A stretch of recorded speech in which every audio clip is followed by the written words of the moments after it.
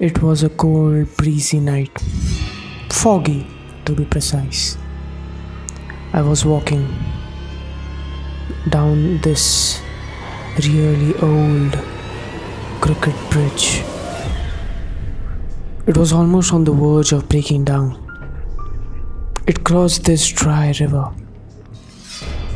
water flowing down slowly.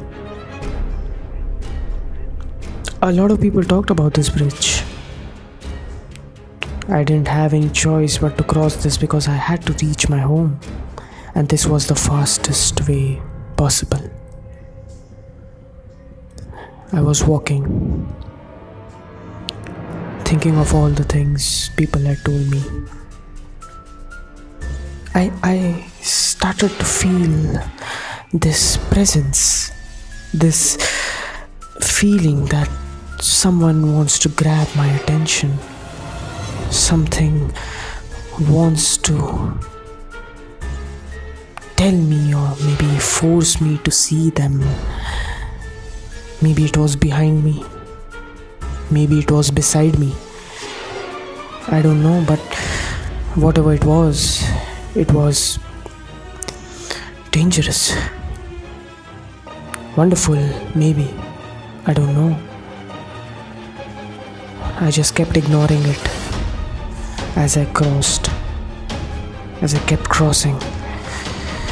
The tension rising, the fear, everything was just so goddamn powerful about it.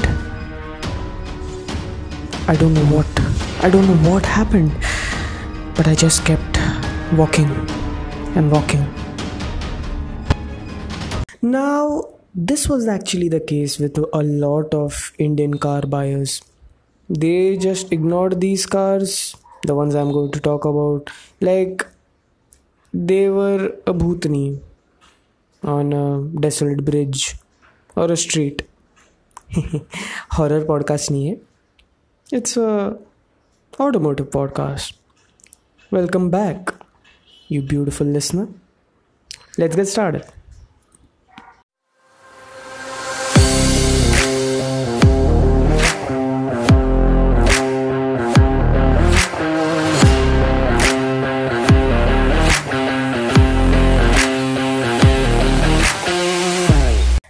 Now, before we get into the main segment of this podcast, let's just start with the current affairs, because as of now, a lot of new things have come in the market, especially in the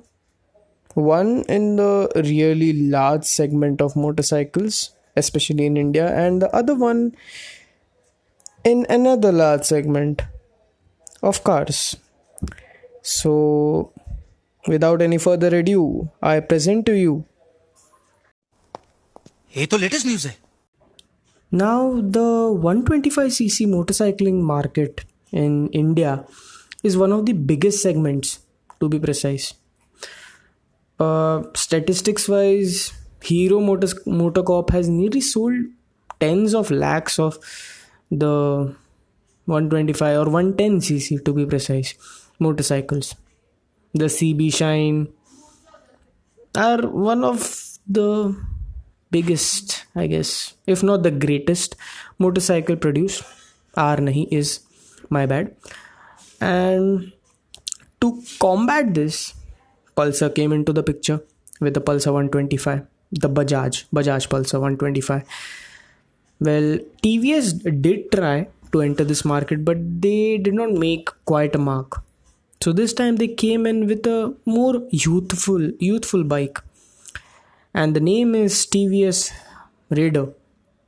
It's a 124.8cc motorcycle engine, which is based from the Ntorq, and it is mated to a 5-speed gearbox. Now, apparently it's the second highest powered motorcycle after the Pulsar 125. It produces 11.22 HP horsepower. It might not sound much, but for city commuting, how much do you need? And there are some videos claiming that it can actually go up to 100, and it can even cross that 100 km/h mark, which is more than enough, to be honest. With that, it comes with 11.2 Newton meters of torque. It has a digital screen, it has power and eco mode. And in this, if you are on the eco mode, it can have auto engine cutoff available to you. So all you have to do is just flick the accelerator and it will start again. In stop start traffic, that will be a really great bonus for the riders. The digital console is actually loaded. RPM, gear indicator, tank range, you name it, it has it. Probably. It will also come with dual disc variant, which will cost around 80,000. And TVS was saying that they would have added the ABS, but at this point the price was more important. And to be honest, 125cc motorcycles don't need the ABS mark, even if it's just a single channel ABS, because no one is going to give you dual channel ABS in that segment. The other car we are going to talk about is the MG Aster. Well, Morris Garages thought, oh, why not just add another sub 4 meter SUV in their already full market. MG Aster is essentially going to rival maybe the Creta, the Kiger, and you know the picture. Like, we have talked a lot about sub 4 meter SUVs and it's just filled up. But it's not like it's just like those regular SUVs. Now, if we are going to talk about the engine, then there is a 1.3 liter turbocharged engine which produces 140 horsepower and 220 Newton meters of torque, and another 1.5 liter naturally aspirated engine. This one will have slightly lesser horsepower, 110, and 144 Newton meters of torque. This engine will come with a manual or a CVT. I think yes. They will come with chances IMT. I don't know. Considering the factor that this is one of the most advanced vehicles out there in the market, it is going to rival a lot of companies in terms of the features they are giving. So let's start with the basics. First of all, it is going to, definitely this is not basic, but it has ADAS, the Advanced Driver Assistance System. It is level 2 autonomous. It has an AI based interior. In that sense, there is a dash cam inbuilt, which is a boom, and I feel that one of the greatest things in this car, because a dash cam can save your life, quite literally. And with that, it also comes with a small robot on the dashboard, which is connected to the internet, and it can give you information from the Wikipedia directly. So it's not far away, guys, I feel. Or autonomous self-driving cars which can talk to you. Shit, robot. With that, this car will come in nearly 4 to 5 colors and 3 interior colors itself. One of them is a red. More on that in the future. Expected price will be around the 11 to 15 lakh mark. And for the TVS Raider, I already told you, it's going to be the 80,000, and a smaller segment variant will come, which won't have as much as features, which will cost around 74, maybe 70. Showroom prices, of course. With that, news is over. Let's get to the main segment now.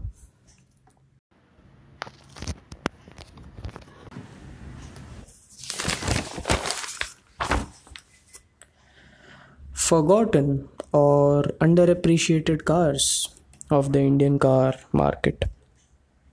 So many cars are there in this year. Like, so many cars which genuinely deserved respect, the buying numbers and all of that. But, some or the other factor always came in. Essentially, I have covered 2 cars And one honorable mention, a supercar.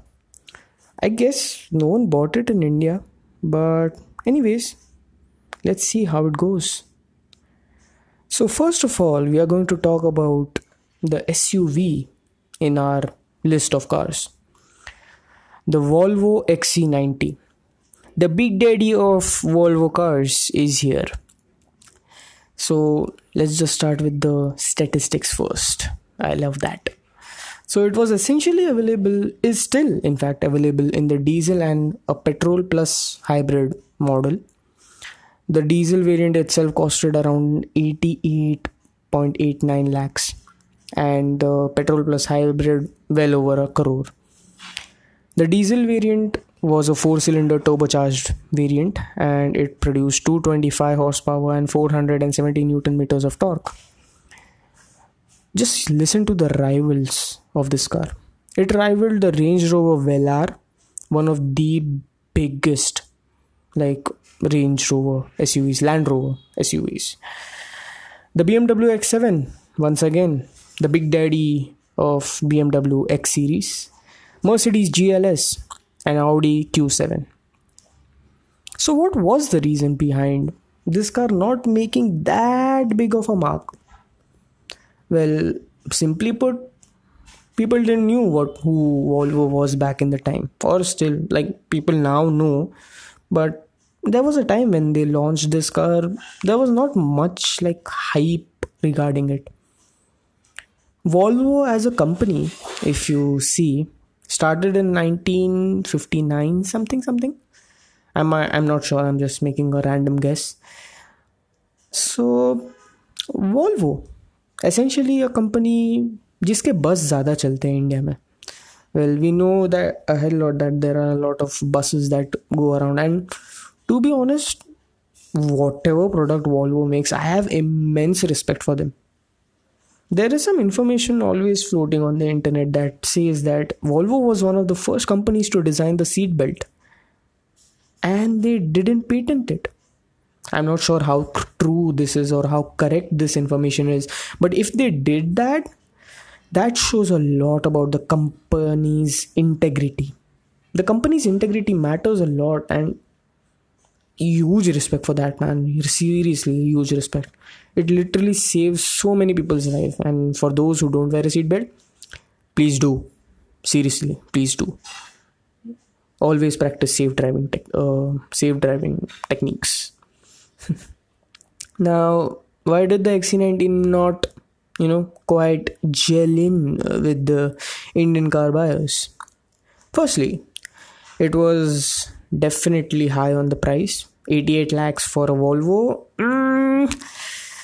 सोचना पड़ेगा, सरा देख कर आता हूँ. हाँ, okay, bye. Most of the people were like this. Second was the high maintenance cost. I mean, what else do you need? A really expensive car with an expensive maintenance cost bill, or something smaller? Even I will go for the second one, but still. On the plus side, it had really great safety features. Curtain airbags, side airbags, front, sab kuch. The more you think about it, Volvo was one of the first cars which also introduced what is it called? The front airbags, which used to cover the whole windscreen from the outside. So this was the pedestrian airbag. Dude, that was crazy. In fact, a lot of cars are there. The XC60, then there is this one more model. SC70 maybe? I'm not sure. But there is a sedan, there is a crossover, there is this XC90. And I don't see them as much. But they should be there because they are really great vehicles. Volvo built some really tough-ass vehicles, man. Let's be honest. With that, let's start with the second car. Now, this car, it happens to be a Suzuki. And it means a sign of great things to come. The only thing that didn't come was the amount of sales figures it was expected to be. I'm talking about the Suzuki Kizashi. Kizashi literally means a sign of great things to come in Japanese. And this was sold between the time period of 2011 to 2014. It came for like nearly 16.98 lakhs, the manual variant and manual transmission variant, and it went above 18 lakhs for the automatic. The petrol powered car could produce 175 horsepower and 230 newton meters of torque. Pretty ample, seriously pretty ample for, not just day to day driving but even highway speeds. Slight problem: it came in a CBU, or completely built unit, and this was the big reason why it nearly costed 16 to 18 lakhs back in that time. Like 2011, it isn't that relevant or something like that, but still there were a hell lot of cars which used to literally rival way for the way lesser price. Now what happened was that this rivaled the Skoda Octavia, all the big ass, sedans, the powerful sedans, which were ruling. This was the time before the SUV market literally took a shot in the sky. It's funny if you think about it. But yeah, who would buy a Suzuki? Although I agree to the fact that what I'm going to say is really going to hurt a lot of people, but just think about it. Suzuki Kizashi or a Skoda Octavia? Just think. It was not that great of a car in terms of sales, but in general, it's wonderful. And now that it has got down to 10, maybe 11, 12 lakhs, people are considering it as a pre-owned vehicle, because it is literally blasting off and people are buying it. As of now, it might have even fallen more, maybe in the 10 lakh range.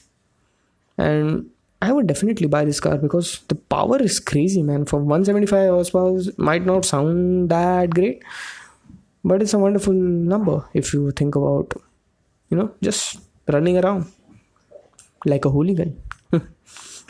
And the looks, like the bold headlights, the big grille, this essential Suzuki element in this, it was just wonderful.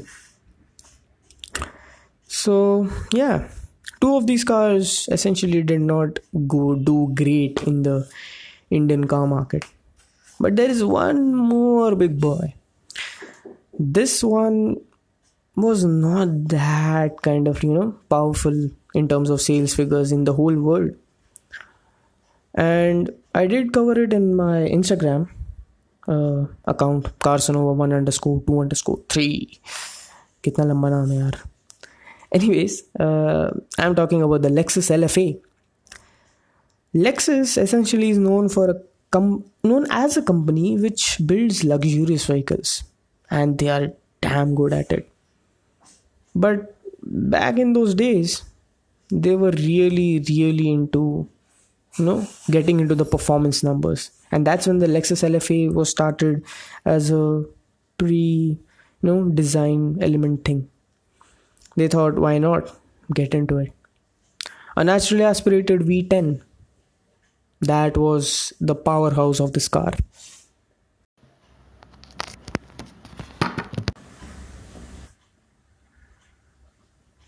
This engine produced nearly 553 horsepower, 480 newton meters of torque, and only 500 units were ever made. It had a production run of just 2 years, 2010 to 2012. Back then it costed nearly 2.9 to 3 crores, approx values. But the wonderful part is that it still does cost that, even if it's pre-owned. I guess Lexus did pull off something they didn't think they will. It was classy in a lot of ways. If you had changed the modes of the car from normal to sport, there was this literally not a software, like not a screen, but rather an actual gauge which used to move to the right to show the other information. So there was a motorized thing in the gauge cluster. You don't see that. You literally don't see that anywhere. The car was just not basic. It had its own classy things in it. The buttons were, instead of normal, metal or something, they were a mixture of metal and a small screen, which when the car started, only then the screens used to light up to show what the button was gonna do if you press it. And with all this, the key was rather simple. Like, it was a key, and with that, it was not even like built in the key, but rather a completely separate unit. The lock and the unlock button, the key fob. A lot of things in this were mismatched, but they came together just beautifully. The V10 engine had a triangle shaped exhaust, which was classic, literally classic. If come to think about it, so many things were wonderful about this car.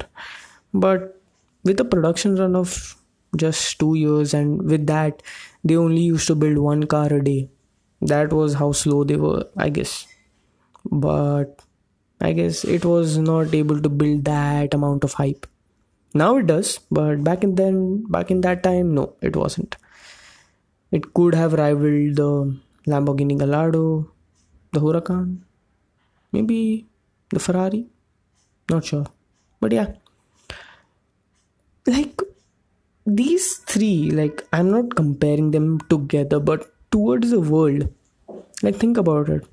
All of them tried to get into something they weren't great at, and they ended up building a really great thing.